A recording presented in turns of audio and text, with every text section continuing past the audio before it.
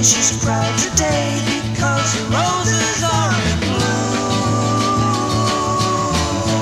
Mr. Green, he's so serene, he's got a TV in every room. Another Pleasant Valley Sunday here in Status Symbol Land. Mothers complain about how hard life is, kids just don't understand. Creature comfort goes, they only know my soul and make it hard for me to see.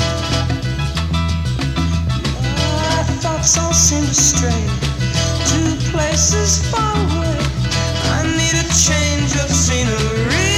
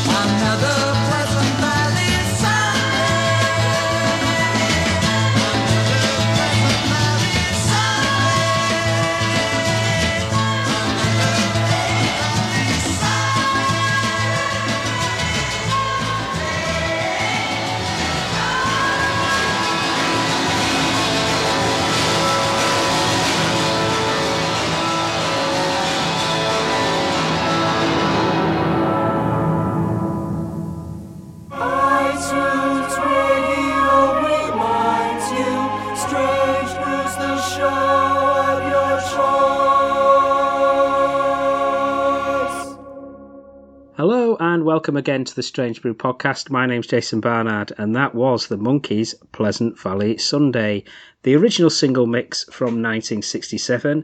It's because I've got David Wells again here, compiler of Heroes and Villains, The Sounds of Los Angeles 1965-68. A huge welcome, David. Yeah, thanks, Jason. Thanks for inviting me. So you've ventured over to the United States, an incredible period, even though it was just a few short years. The range and depth of the material is so strong. That's right, yes. We just did West Midlands compilations. Now we've kind of gone over the water, as it were. And Los Angeles, there's just so much stuff from that era. I know kind of sort of collective viewpoint and critical acclaim is often aimed at San Francisco, not denying the importance of that. But to me, as somebody who loves songs, just so many good 2.5 minute, 3 minute songs come out of Los Angeles in that period. The association with the TV and film industry is the Monkees are representative of that, I guess. Yeah, I kind of wanted to start with the Monkees, kind of nailing our colours to the mast. The Prefab Four, as obviously they were known by some people. And the fact that Los Angeles scene, after you've got the surf sounds about 64, and then suddenly the Beatles appear on Ed Sullivan, you've got the British invasion, but you've also got a response from young American bands who've gone out and seen the Hard Day's Night or whatever and said, yeah, we can do that. And obviously the industry latches onto it, and the result is the Monkees. obviously denigrated at the time because they didn't play on their own record. But this Pleasant Valley Sunday was the first single they did more than sing on. It seemed an appropriate start, really. Yeah, Michael Nesmith, obviously no longer with us, with a great guitar intro, and they put their own stamp on the Goffin and King demo there. Yes, I think so. I think, irrespective of who played on their records, and you just mentioned Mike Nesmith, has got that great kind of Beatles cop guitar at the beginning. I think there's always kind of like a homogeneity of sound almost that the session musicians who'd played those records stand up just as well as the records that the Monkees themselves made after they'd kind of wrested control from Don Kirshner. We've got 16 tracks here today, which is just a small selection of that incredible period. Next, it's Shift to Captain Beefheart and Zigzag Wanderer from his debut album Safe as Milk. How long was the Magic Band and Captain Beefheart percolating in that LA scene? I think it's quite a while. I think even he'd collaborated with Frank Zappa late 50s, maybe early 60s, before joining this R&B band with Alex St. Clair. And then, obviously, the first single for A&M was a cover of Diddy Wah Diddy, and then the second single was written and produced by David Gates, subsequently of Bread, of course. So that's kind of partly the appeal of that LA scene, really. You've got all the kind of straighter guys, if you like, mixing with people like Zappa and Beefheart. There's a great story, in fact. The guy who played Robin in the Batman show made a single that was written by Zappa and featured his backing band as vocals. The idea of like Batman and Zappa together. But of course, we've seen as well that there are photos of Zappa involved with the Monkees as well, dressed as Mike Nesmith, while Nesmith was dressed as Zappa, and Beefheart was part of that as well. That kind of overlapping of the straight scene and what we call the freak scene now. But it was all grist to the mill at the point. Everybody was involved with everybody else, and Beefheart is obviously now assimilated into the mainstream to such an extent that Zigzag Wanderer was actually used in a car commercial a couple of years ago. That's an extraordinary thing. There we go. The 60s counterculture is now part of advertising, really. And Ry Cooder was involved in that period, wasn't he? Yeah, he left pretty quickly. I think he fell out with Beefheart, went off. Actually, I think he'd gone before the album even came out. They were due to play with them at the Monterey Festival, but because he wouldn't tolerate Beefheart's behaviour any longer, they had to cancel their appearance at Monterey.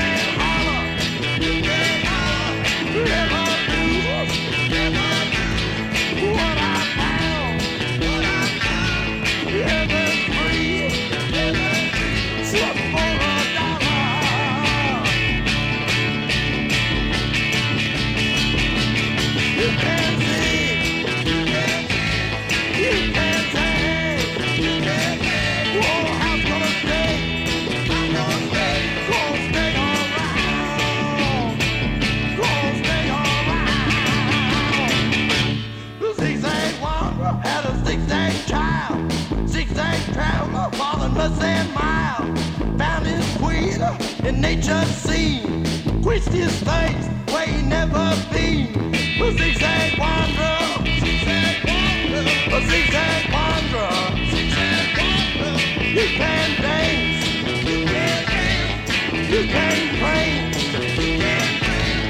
these old timbers, crossed on beams, like my seal, pull away my lance, zigzag town, listen now, zigzag clean, zigzag clean.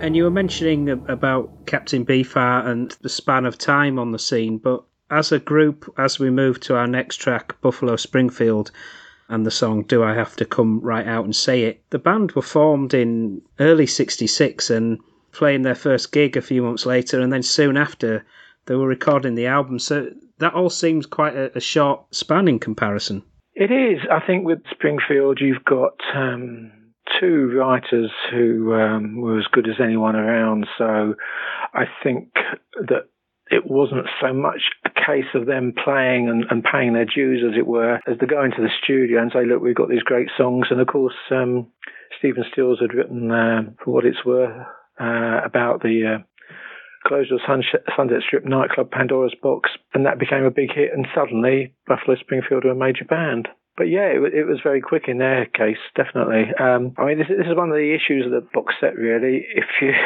We only allowed one track by each band from the majors, so how do you choose one Buffalo Springfield track? In the end, I went for Do I Have to Come Out and Say It, but it could have been anything, really. That debut Buffalo Springfield album certainly was recorded at Gold Star Studios, which Phil Spector had the association with, and the Beach Boys. Gold Star, yeah, that was probably the most significant studio in the area. An awful lot of classics were made there, in much the same way that, say, Abbey Road in this country would have been the chosen venue, really. The Buffalo Springfield album came out in March '67, but the album had been recorded in the summer of '66 at Gold Star.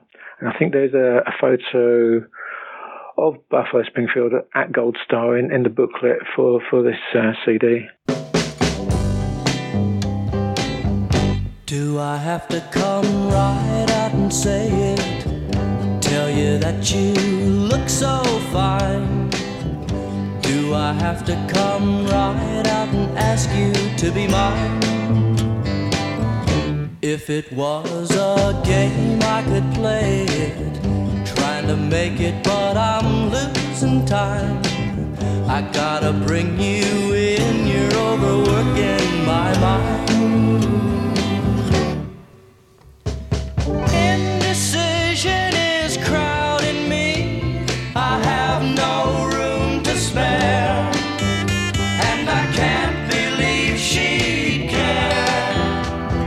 Like a dream she has taken me, and now I don't know where, and a part of me is scared, the part of me I shared once before. Do I have to come right out and say it? Tell you that you look so fine? Do I have to come right out and ask you to be mine?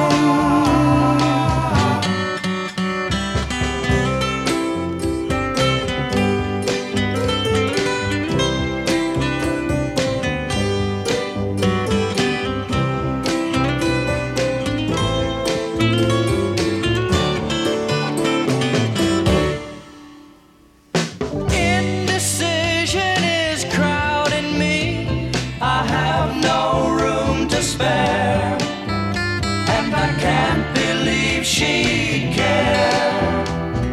Like a dream she has taken me, and now I don't know where, and a part of me is scared, the part of me I shared once before.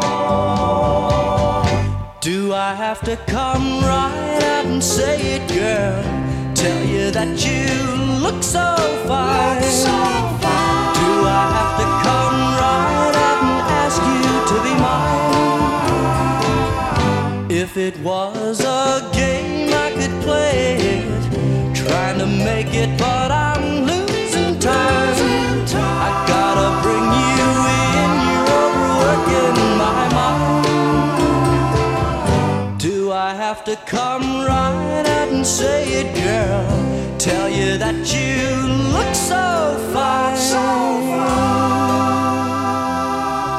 And now we have the Human Expression and Calm Me Down. So you've mixed some of those big names with acts that some people may not know about, although certainly in this case, the singles cost quite a lot and a very sort of cult. So that the Human Expression was a group that came from different bits of California and then moved towards LA?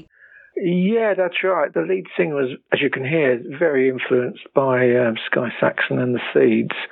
They probably didn't get as far as they could have. They turned down Born to Be Wild, thinking it was a bit of a cheesy song.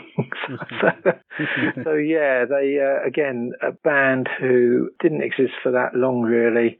As we've said about bands in England not being able to make it locally and going over to Europe, maybe. I think the same was true of Los Angeles, that there were just too many major acts to really make a splash. But yeah, I've always liked this song. It's they've got one or two other songs as well that have been compiled over the years, but Calm Me Down is incredibly neurotic. I do like a good neurotic record.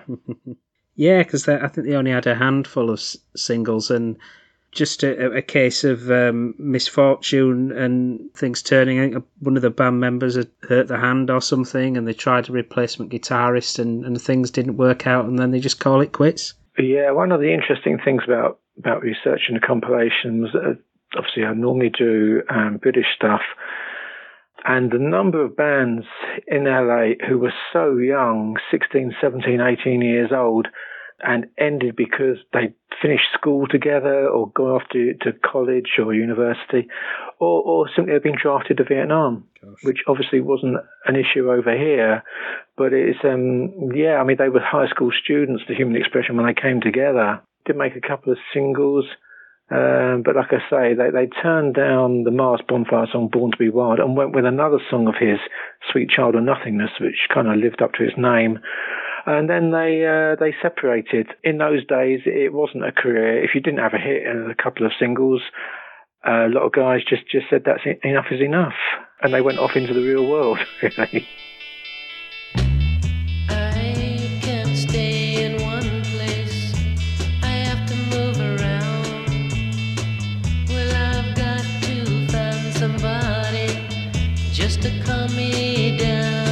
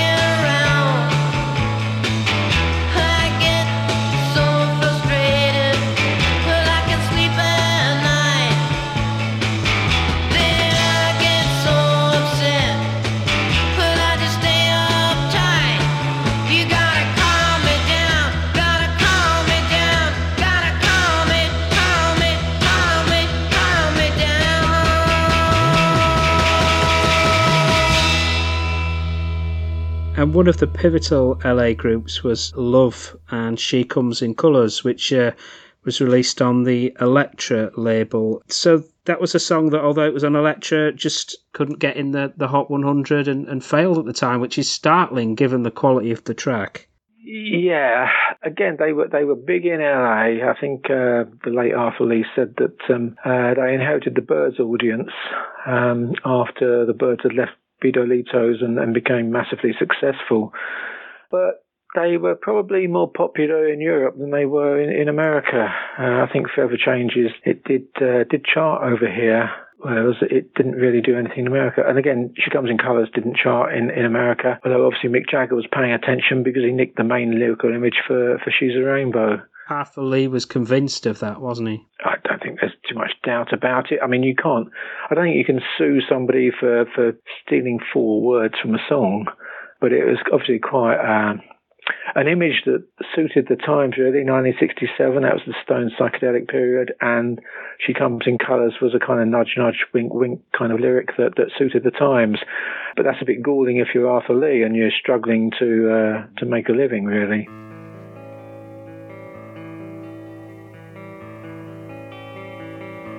A thought in my head, I think, of something to do.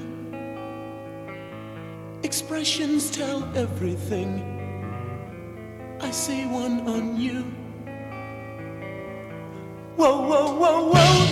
My love, she comes in colors. You can tell her from the clothes she wears. When I was invisible, I needed no light. You saw right through me, you said. Was I out of sight? Whoa, whoa, whoa, whoa. My love, she comes in colors. You can tell her from the clothes she wears.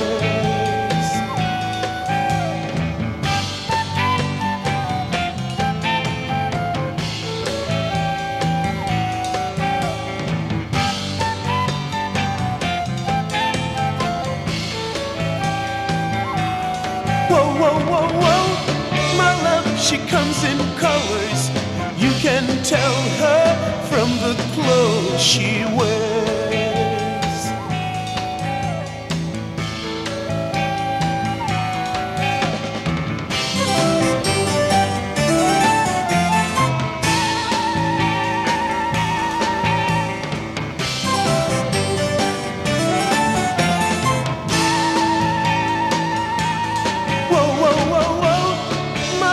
She comes in colors. You can tell her from the clothes she wears. When I was in England town, the rain fell right down. I looked for you everywhere till I'm not around.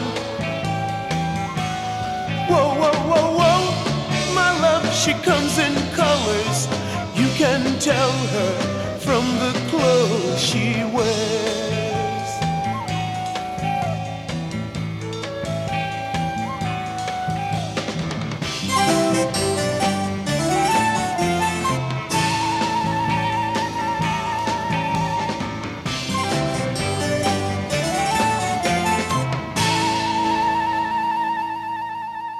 So next to a group, Urban Renewal Project and Computer Girl. Now, you may not be familiar with the name, but actually you will be familiar with 2 of the band members, and that song in particular has got a new lease of life as well, given the film. But I'll let you explain this. Yeah, I was really chuffed with this, to get this, because back in 1974, when This Town Ain't Big Enough for Both of Us was a hit for Sparks, I was a massive fan of the band.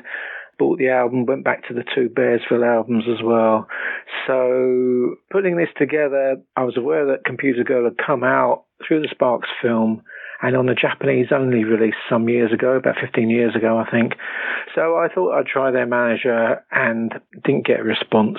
left it a few months, and then when we were about to finish off the compilation, I thought, well, I have one more go. And I emailed again and said, wonder if you could respond to my previous email. And she came back and said, sorry, I missed your previous email. Yes, that's fine. And we sorted out a deal. And yeah, this is Computer Girl, recorded in January 1967. I mean, who was recording songs about computers in 1967? Just a staggering song. And it is literally, it takes the phrase computer dating quite literally, in that the girl, it's almost like a David Lynch concept where the girl becomes the computer. And I think it was probably inspired by Harvard students using an IBM computer in late 1965 to create the world's first computer dating service. I can imagine the Mail brothers reading that and thinking, aha, there's an idea for a song. But Computer Girl, January 1967, is incredibly ahead of its time. Yeah, and most people wouldn't have been familiar with the name Urban Renewal Project, perhaps, unless they saw the Sparks Brothers film. But, I mean, I'd heard of Half Nelson just about, but not this moniker. No, this was slightly earlier. There were it was kind of two families. It was Ron and Russell, and Ron's best friend, California University, Fred Frank, and his girlfriend, subsequently wife, Ronna. And it was, Ronna said that they rehearsed in Ron and Russell's garage, and their mother brought us out lemonade while we were playing. So it was really an incredibly tiny thing. I think they had a 12-year-old drummer who couldn't play, couldn't go travel outside the area to play. His mum wouldn't let him or something like that. So it's obviously Sparks became a massive band, but this is early 1967, and they'd been going for a year or two by then, and it was just a local kind of after-school activity almost. And they played in a couple of Battle of the Bands competitions, etc.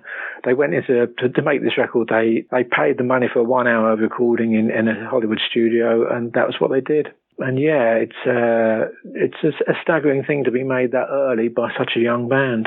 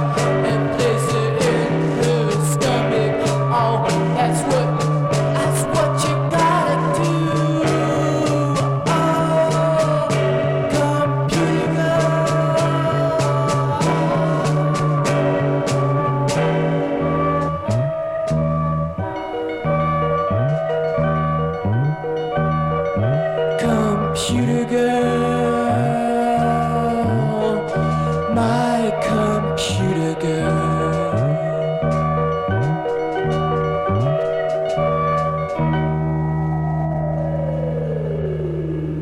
And now we have the International Submarine Band and Luxury Liner, and they're a group featuring Gram Parsons. Yes, that's really what they're known as, really, for Gram Parsons' involvement. They'd actually signed to Lee Hazelwood's label and recorded the album with his girlfriend, who is also on our compilation. In fact, I should shut up because I've just realised they're next. So yes, International Submarine Band, they started working on the album July '67, and then cut the LP finished it off later that year. But then in February '68, Gram Parsons joined the Byrds. Lee Hazelwood wasn't happy, but he threatened. That's why Gram Parsons' vocals aren't on Sweetheart of the Rodeo. Initially, because there was contractual infringement claimed by Hazelwood. Meanwhile, he put out the International Submarine Band recordings, including Luxury Liner. And to me, this sounds really commercial, but maybe country rock. Maybe they're a little bit ahead of their time at that point. It does have one of the Wrecking Crew members on it, actually, Joe Osborne on bass, and it's amazing how many songs on this compilation feature members of the Wrecking Crew. They must have been working like 18-hour days in the studio. They're just doing everything. Yeah, you can see why the album failed. Nothing to do with the quality of the music, but the fact that there wasn't a band really to promote the record. And I assume it was quite a period of months before the album was released anyway, after the split. That's right, yes. It was a kind of thing where I think Lee Hazelwood said, well, I've paid for it, I might as well put it out. And obviously he might have been hoping to piggyback on the Byrds and Parsons now being in the Byrds. But of course, the Byrds in '68, '69 had kind of lost their audience anyway, so there still wasn't anything to piggyback really. And yeah, LHI, Lee Hazelwood's label, obviously standing for Lee Hazelwood Incorporated or something, was a very small label.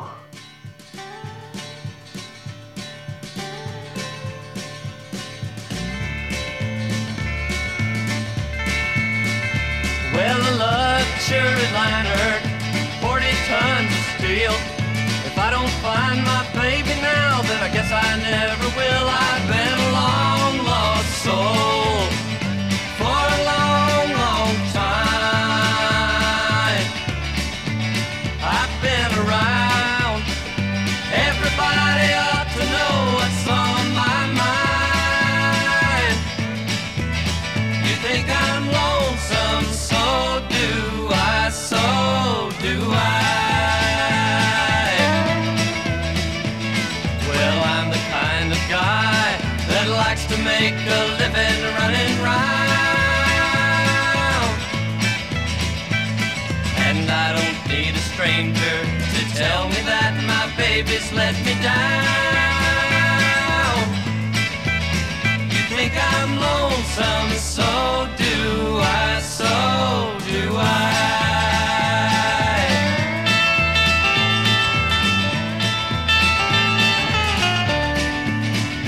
Well, a luxury liner, 40 tons of steel. No one in this whole wide world can change the way I feel. I've been a long lost soul for a long, long time. I've been around. Everybody ought to know what's on my mind. You think I'm lonesome, so do I, so do I.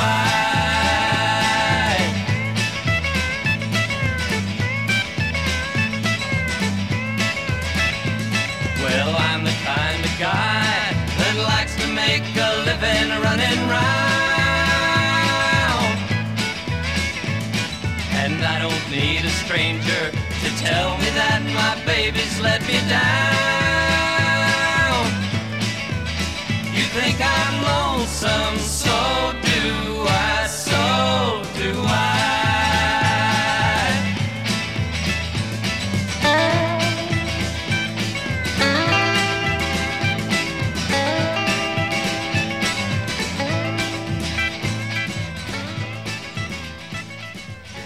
You've teased us with this in our last track. Inadvertently, yeah.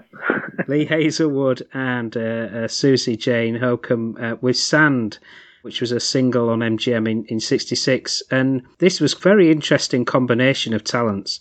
Yeah, it's an interesting record. It doesn't really fit into any category, which is partly what I like about it. Lee Hazelwood re-recorded it a year or so later with Nancy Sinatra, and that is one of the kind of odd aspects about licensing a project like this. Warner Brothers own both Lee Hazelwood and Nancy Sinatra. We were turned down on Nancy Sinatra, but given the go-ahead for Lee Hazelwood.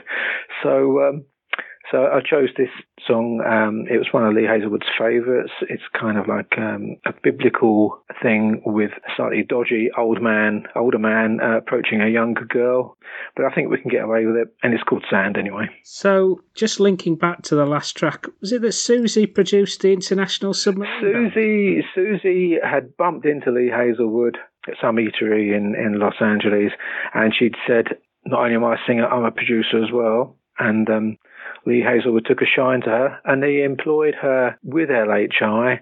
She apparently oversaw the International Submarine Band recording, as well as carrying on making records and with Lee until he left and went to Sweden in the early 70s. Yeah, she obviously had talent, and in fact, he carried on making records with her, but he was obviously having the hits with Nancy Sinatra, which is why he was short of material for both bands, both acts really, and so Sand was re-recorded with Nancy Sinatra in probably a more psychedelic way. And Lee Hazelwood's career went back to the mid-50s. He'd been around quite a while, had a very deep voice, and I think Frank Sinatra was a little bit concerned about him getting involved with Nancy and leading her astray. But he was one of those figures who'd been around for a long, long while, working in various with various other people in the early 60s. Yeah, he continued to be productive for a long while, but I think he was a difficult person, and I think Susie Jane Holcomb said that he really went to Sweden after he'd burnt his bridges in LA. He'd kind of alienated everybody, including Graham Parsons, obviously.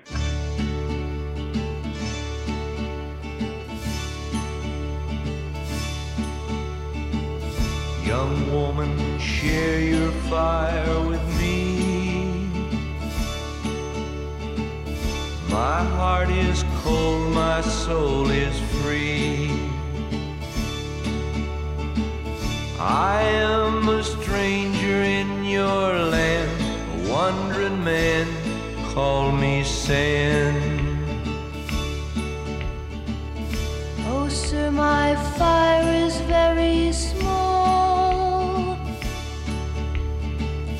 It will not warm thy heart at all, but thee may take me by the hand, hold me and I'll call thee Sand. Young woman, share your fire with me. My heart is cold, my soul is free. I am a stranger in your land, a wandering man, call me Sand. At night when stars light up the sky, oh, sir, I dream my fire is high. Oh, taste these lips, sir, if you can, wandering man, I'll call thee Sand.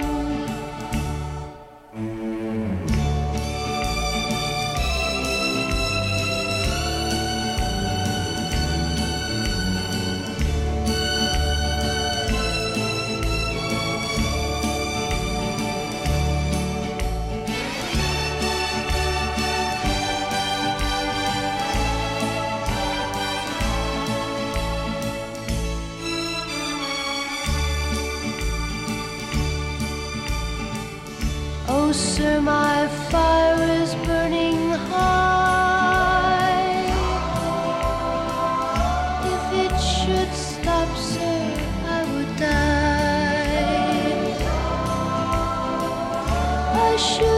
star has crossed my land, a wandering man. She whispered sand. Sand. Young woman shared her fire with me. Now warms herself with memories. I was a stranger in her land, a wandering man, she called me sand. He was a stranger in my land, a wandering man. She called me sand.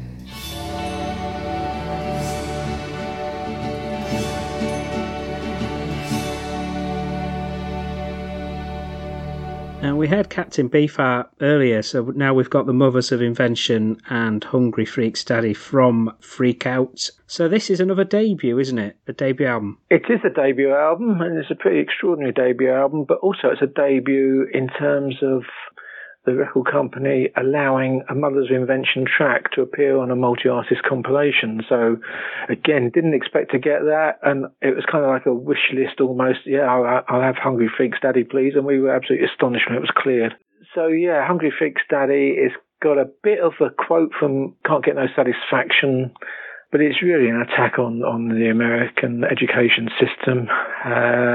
Yeah, an extraordinary record to be making in early 1966 again. And once again, just proof of the sheer diversity of talent that was operating in LA at the time.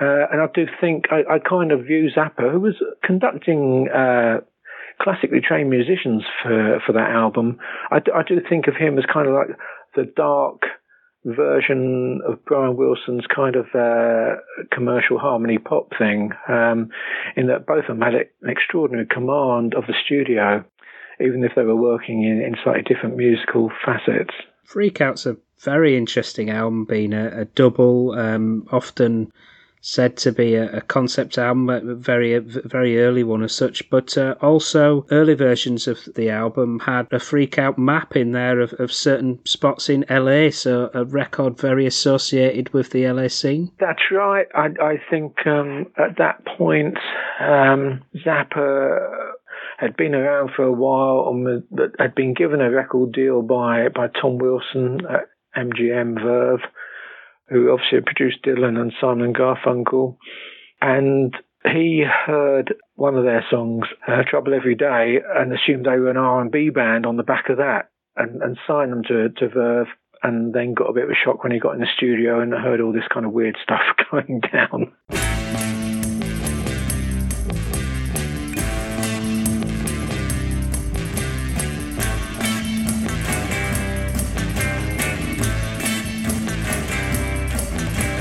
Mr. America, walk on by your schools that do not teach. Mr. America, walk on by the minds that won't be reached. Mr. America, try to hide the emptiness that's you inside. But once you find that the way you lied and all the corny tricks you tried will not forestall the rising tide of hungry freaks, Daddy. They won't go for no more great Midwestern hardware store philosophy that turns away from those who aren't afraid to say what's on their minds. The left behinds of the great society.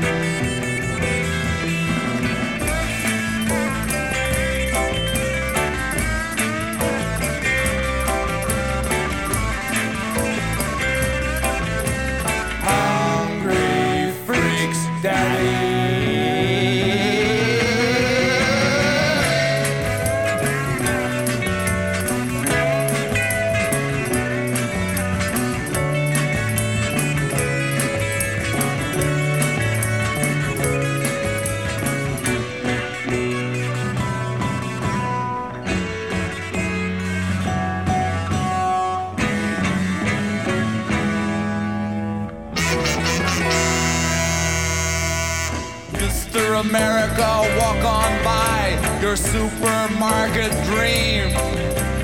Mr. America, walk on by the liquor store supreme. Mr. America, try to hide the product of your savage pride, the useful minds that it denied. The day you shrugged and stepped aside, you saw their clothes and then you cried. Those hungry freaks, Daddy. They won't go for no more great Midwestern hardware store philosophy that turns away from those who aren't afraid to say what's on their minds. The left behind of the great society.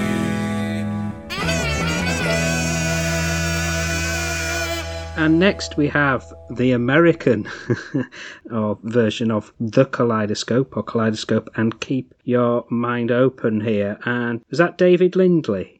It is indeed, yeah. I think several of them were working under pseudonyms at the time, but yeah, again, this is a great song, quite well known in psychedelic circles, but not a single at the time.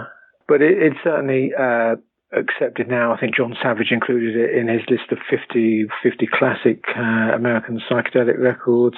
They were formed in Los Angeles by, as you mentioned, David Lindley and 3 or 4 others who'd been playing in folk clubs.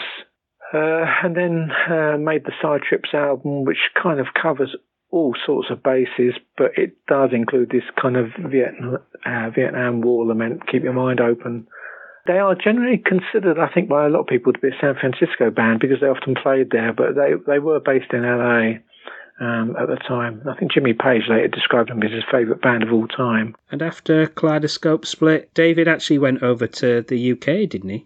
Yeah, the band fragmented. David Lindley obviously got an incredible reputation with It's a Beautiful Day as a master violinist, although that probably wasn't a great deal of competition in terms of violin players in rock music. But yeah, they were talented. I think they probably ran out of steam a little bit, made 4 albums before they split in 1970, but again, at their peak early on, they covered all bases, and yeah, just a classic LA-based band when they formed in '66.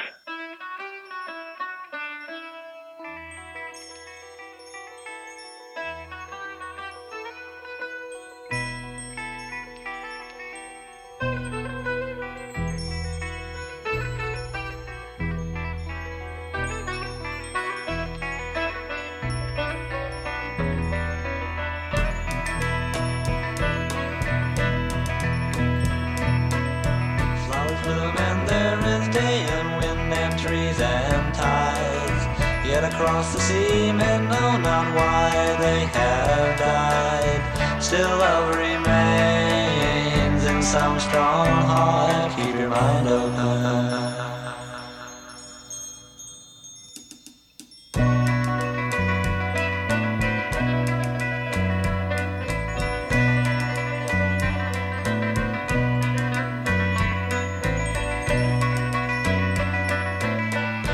Fought with men like chess, no consequence of lives, and the only sound that's heard is that of weeping wives. Still love remains in some strong hearts. Keep your mind open.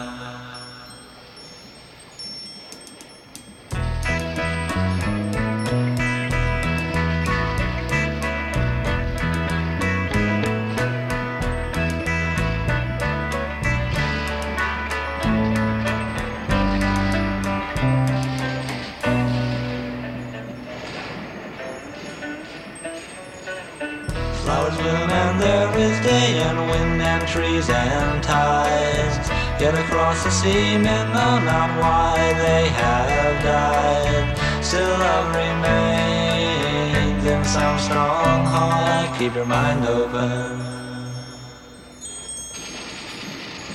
Keep your mind open.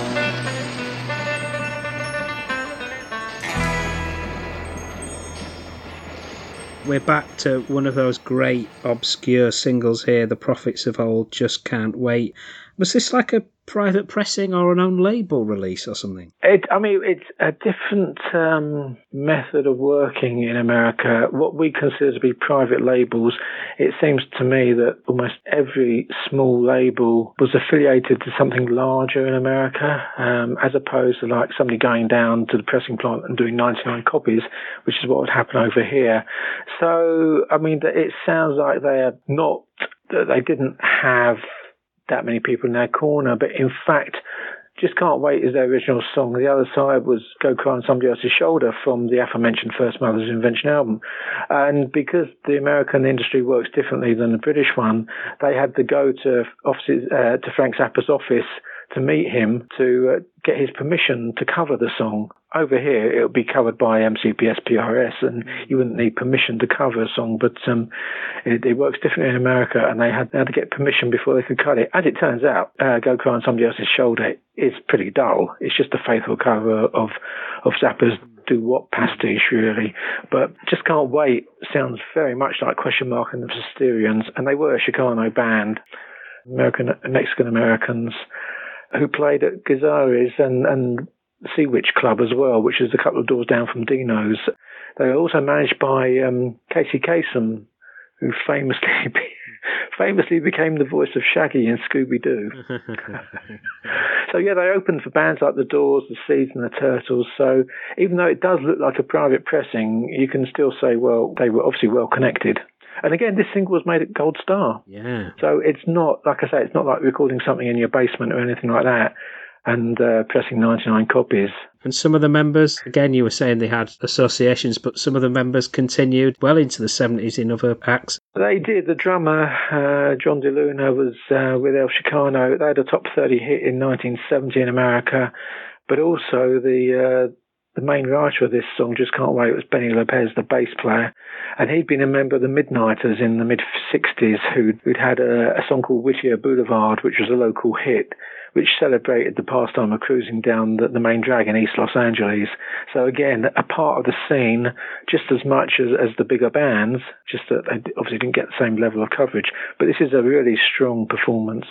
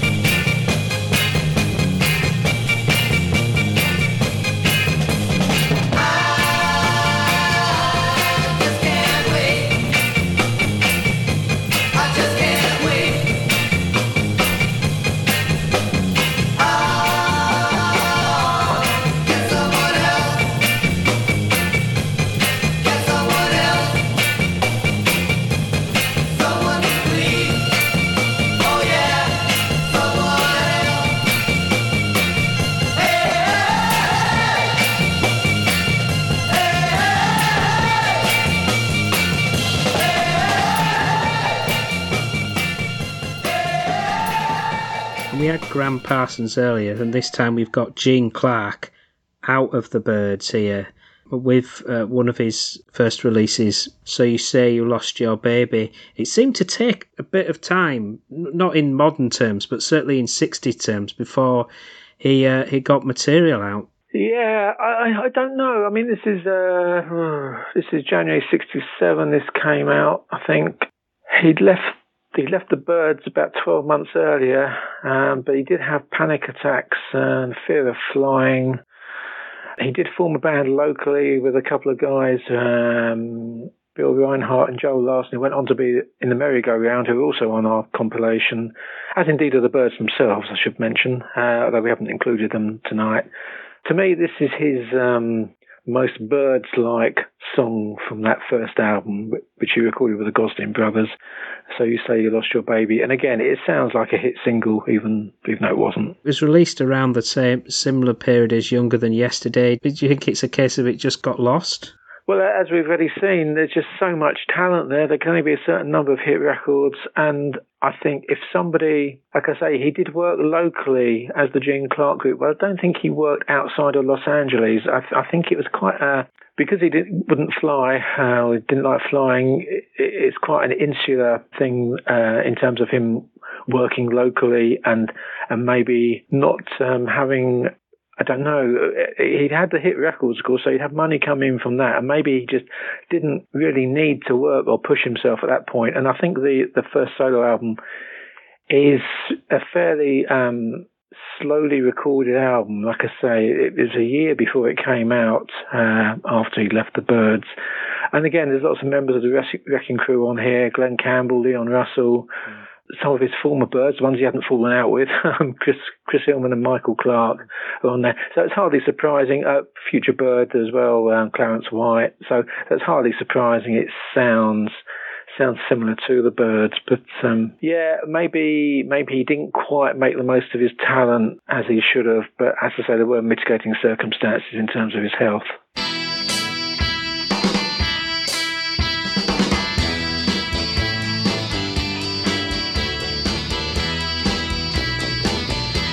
You're smoldering with fly words, catch the moment on the run, and you say there's nothing easy about the plywood track you're from, and you stand inside your wind stills, watch the sentence act begun. So you say you lost your baby, do you know that you're the one? With a stand and watch the trials go, from here to there behind the scenes. Throw your troubles to the moon trolls, to swallow up like stormy dreams. Take an entrance to a standoff, looking if there's such a strife. As you say you lost your baby, wondering if it's in your eyes.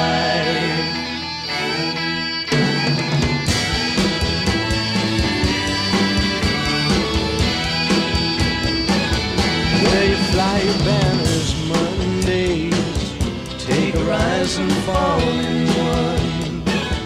Ask the questions of the pilgrims as they come to pledge what's done. Claim a tabernacle hillside where you'll sight the dying sun. So you say you lost your baby, do you know that you're the one? So you say you lost your baby, do you know that you're the one? Now to Spirit and Uncle Jack from the Spirit album from 1968. And just to mention, Cherry Red have been doing some great reissues of the Spirit material in that period. So they had an association with Lou Adler, which led to them being signed? Yeah, they lived communally in a house in Topanga Canyon, and they successfully auditioned for the Whiskey A Go-Go, which saw Lou Adler signing them to his Ode label. That debut album came out January '68. It's really it's an embarrassment of riches. One of the things it has got on there is Randy California's song "Taurus," which was later subject to a lengthy court case with Led Zeppelin as an alleged influence on "Stairway to Heaven." It's one of those things you can argue either way, but it had Fresh Garbage on it, and Uncle Jack is kind of overlooked a little bit.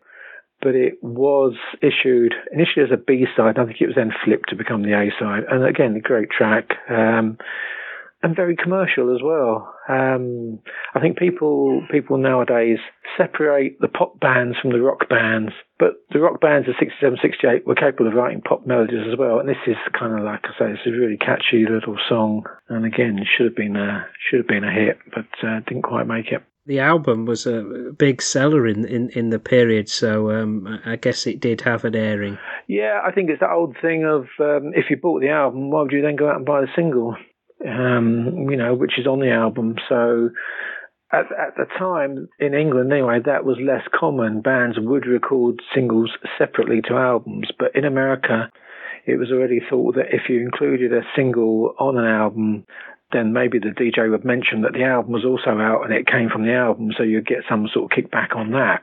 So I think that's possibly the case why something like Uncle Jack didn't become a hit, because everybody had bought the album.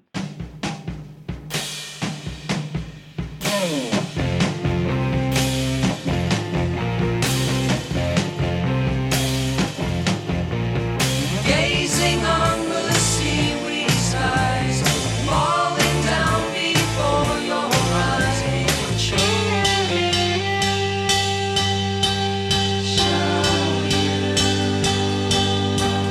Have you met my Uncle Jack? Have you met my Uncle Jack? Wonder what you're all about. He can bring the inside out. He can show you.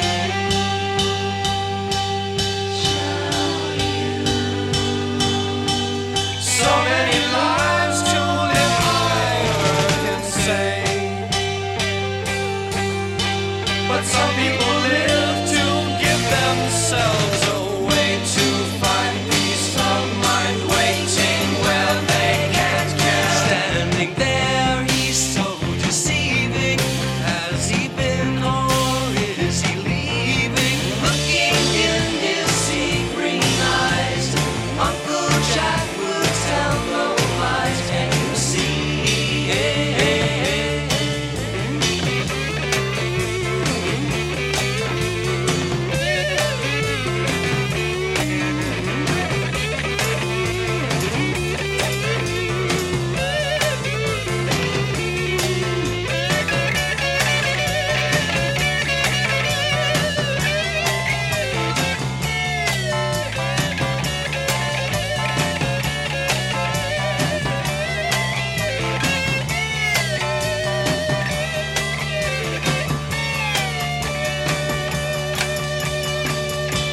So many lives to live, I heard him say. But some people live to give themselves away to find peace of mind, waiting where they can't care. Have you met my Uncle Jack? I want to take you in hand, let you see and you'll understand. I can show you.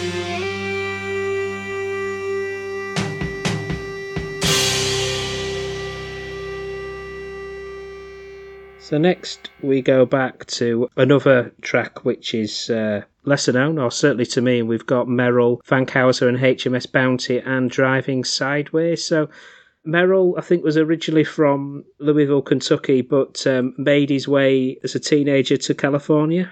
I think his family moved, and he became near neighbours with Captain Beefheart, and they did have a kind of frenemy status where Fankhauser would accuse Beefheart of stealing his band members, and there'd be tugs of war between the two bands. So initially Merrill Fankhauser had a band called Merrill and the Exiles, and a couple of those guys went off with Beefheart. and subsequently worked with Frank Hauser as well. So there was that kind of thing where they were kind of deadly rivals. But Merrill Frank Hauser's gifts were more mainstream and more melodic than Beefheart. And I think this is quite a rocky song for him, Driving Sideways. It's from the album Things by Merrill Frank Hauser and HMS Bounty. He had several bands in the 60s. Oddly enough, Frank Hauser is kind of the starting point for our compilation, because Cherry Red had done a deal with him. There's a 6 CD set coming out of his various 60s and 70s recordings, including stuff with a band called MU. And I said, well, there's so much of his stuff here with different bands that, we've probably got a starting point here for a Los Angeles compilation. And then we went to the majors and were surprised with how much stuff they allowed us to have. So it's really down to Merrill that the original impetus for this compilation came to us, really. Yeah, because Merrill was very active in lots of different groups. Even at one period, he had a partnership with Ed Cassidy, Mr. Skin, Spirit. Yeah, again, these people, if you're percolating in the same industry in the same area, you do. There are all kinds of links there with different individuals that you wouldn't necessarily expect. I mean, the obvious one really is Charles Manson and the Beach Boys, or Dennis Wilson in particular. Mm. And I think even one of Manson's acolytes, Bobby Beausoleil, was in the pre-Love band, the Grassroots, with Arthur Lee, before he was replaced by Brian McLean. So there are all kinds of connections there, and partly that was the reason for calling it Heroes and Villains. I mean, it's not for me to say who were the heroes and who were the villains, but the appeal of the set really is you've got this real kind of sweet innocence mixing with this really very dubious creepiness. And it's difficult to tell which is which. Neil Young recommended Charles Manson to Warner Brothers, to Mo Olsen at Warner's. So we look at this now and we separate these people, but it was all one big melting pot really at the time, and that's partly the fascination with it. I mean, the stories on this album are astonishing, really.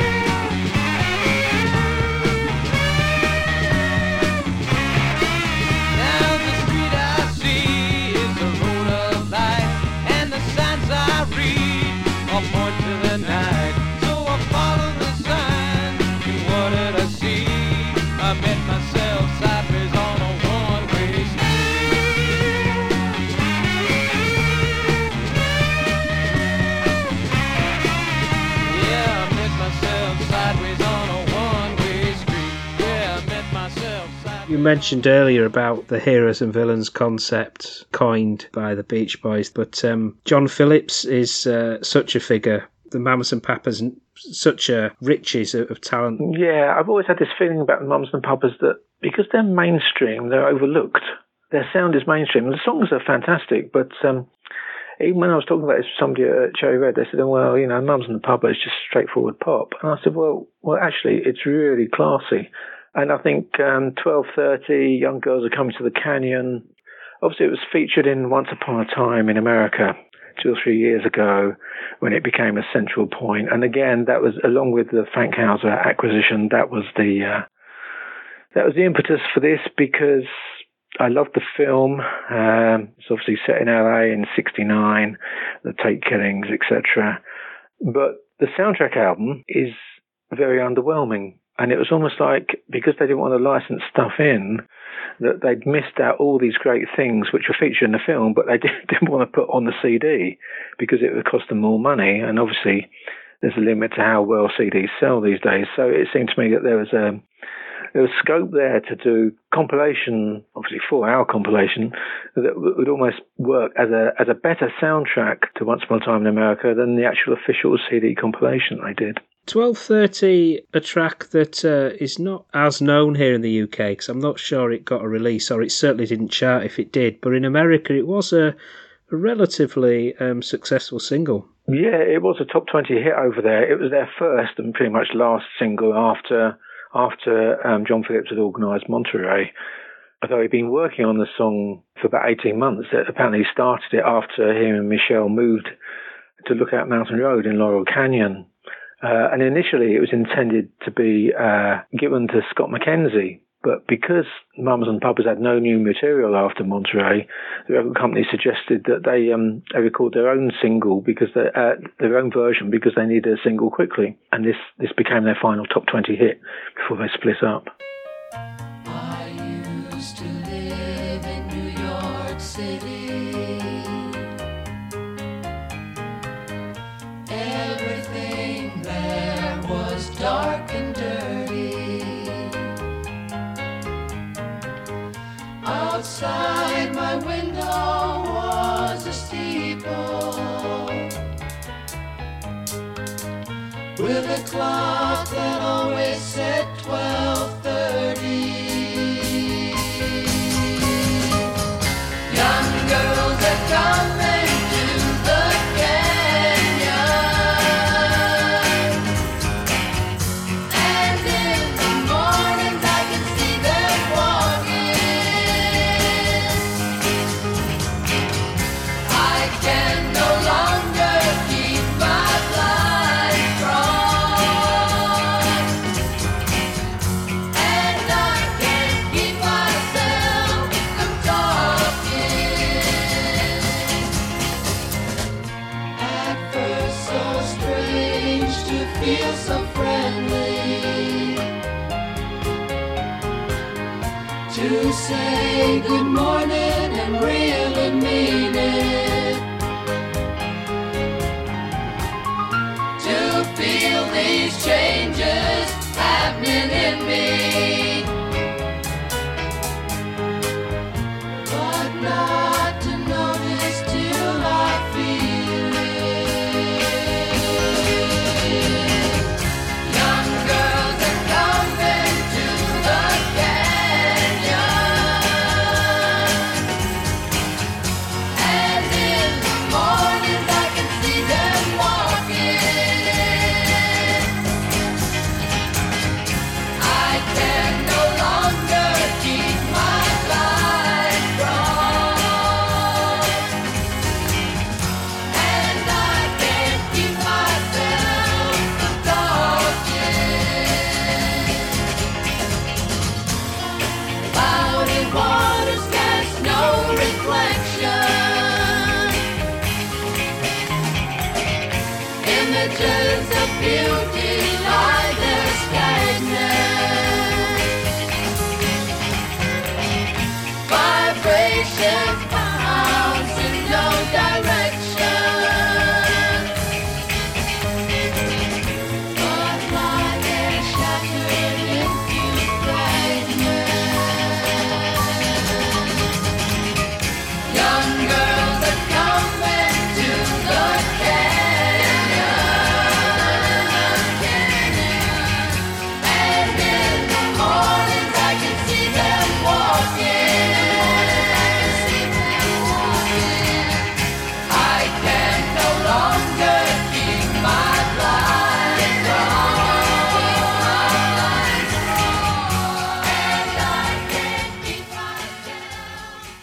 Next we have the Stone Ponies, known for featuring Linda Ronstadt, and You Hard Times. So Stone Ponies, much more than a vehicle for Linda in that there was songwriting talent in the group. Yeah, I mean, one of the interesting things about this is the chance to include a song that isn't Different Drum, which is the only Stone Ponies track that ever gets compiled. Obviously, it's a Mike Nesmith song, and it's a great record as well. But they did have other songs as well, and New Hard Times is kind of quite fatalistic about late 60s boom time LA, really, about how the good times would soon be over. And in that case, it's kind of like a predictor of what would happen a year or so later. And obviously, the Manson killings pretty much finished that kind of period of Los Angeles in the 60s. You know, the 60s were officially over or whatever.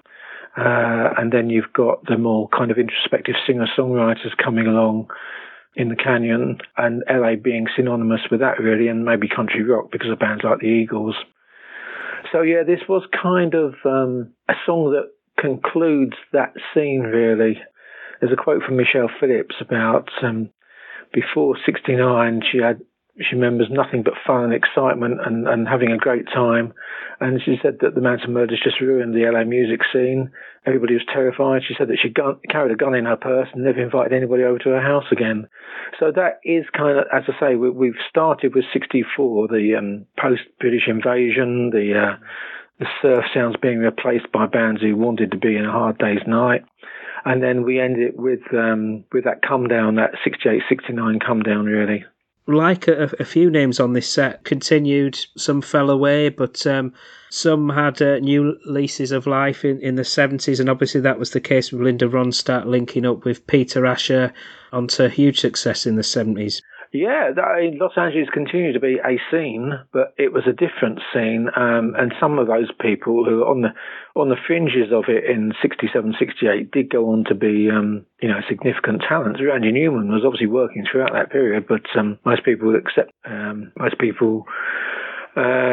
would look really at his early 70s work as being like a peak period, and it did become a singer-songwriter scene almost, and obviously that wasn't just in Los Angeles. You had the music scene of the early 70s with Carole King. I mean, she provided some of these songs, obviously with her husband, and then she's suddenly a major solo artist. I guess that would be the following set is a Laurel Canyon one. So this is the seeds or something else entirely, I guess. I think this does have that 60s vibe to it throughout. It is the beginning of something that did carry on in the 70s, but became more cynical, if you like.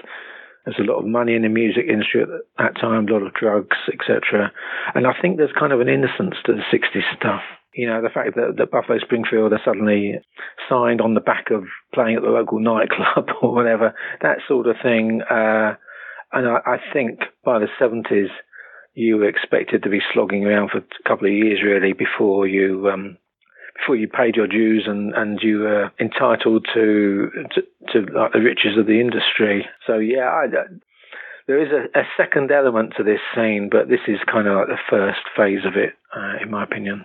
Well, thank you so much for your time, David. Before we exit with the Stone Ponies, just to say Heroes and Villains is available now, the sounds of Los Angeles 1965 and 68, and I do say this every time, but I do think yourself and Cherry Red have surpassed yourself this time, and as you were saying, there's quite a lot of surprises and exclusives or things licensed on this set this time. Yeah, thank you. We were pretty pleased with how it panned out, but we generally got what we wanted. It was a lot of fun to do, definitely. Well, thanks again. Yep. Thanks, Jason. Bye then.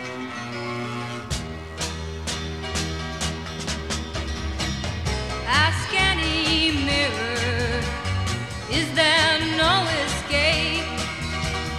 He will show you lines that time has etched into your face. And all around the edges, life is turning gray, and you can no longer turn your head the other way. And a new heart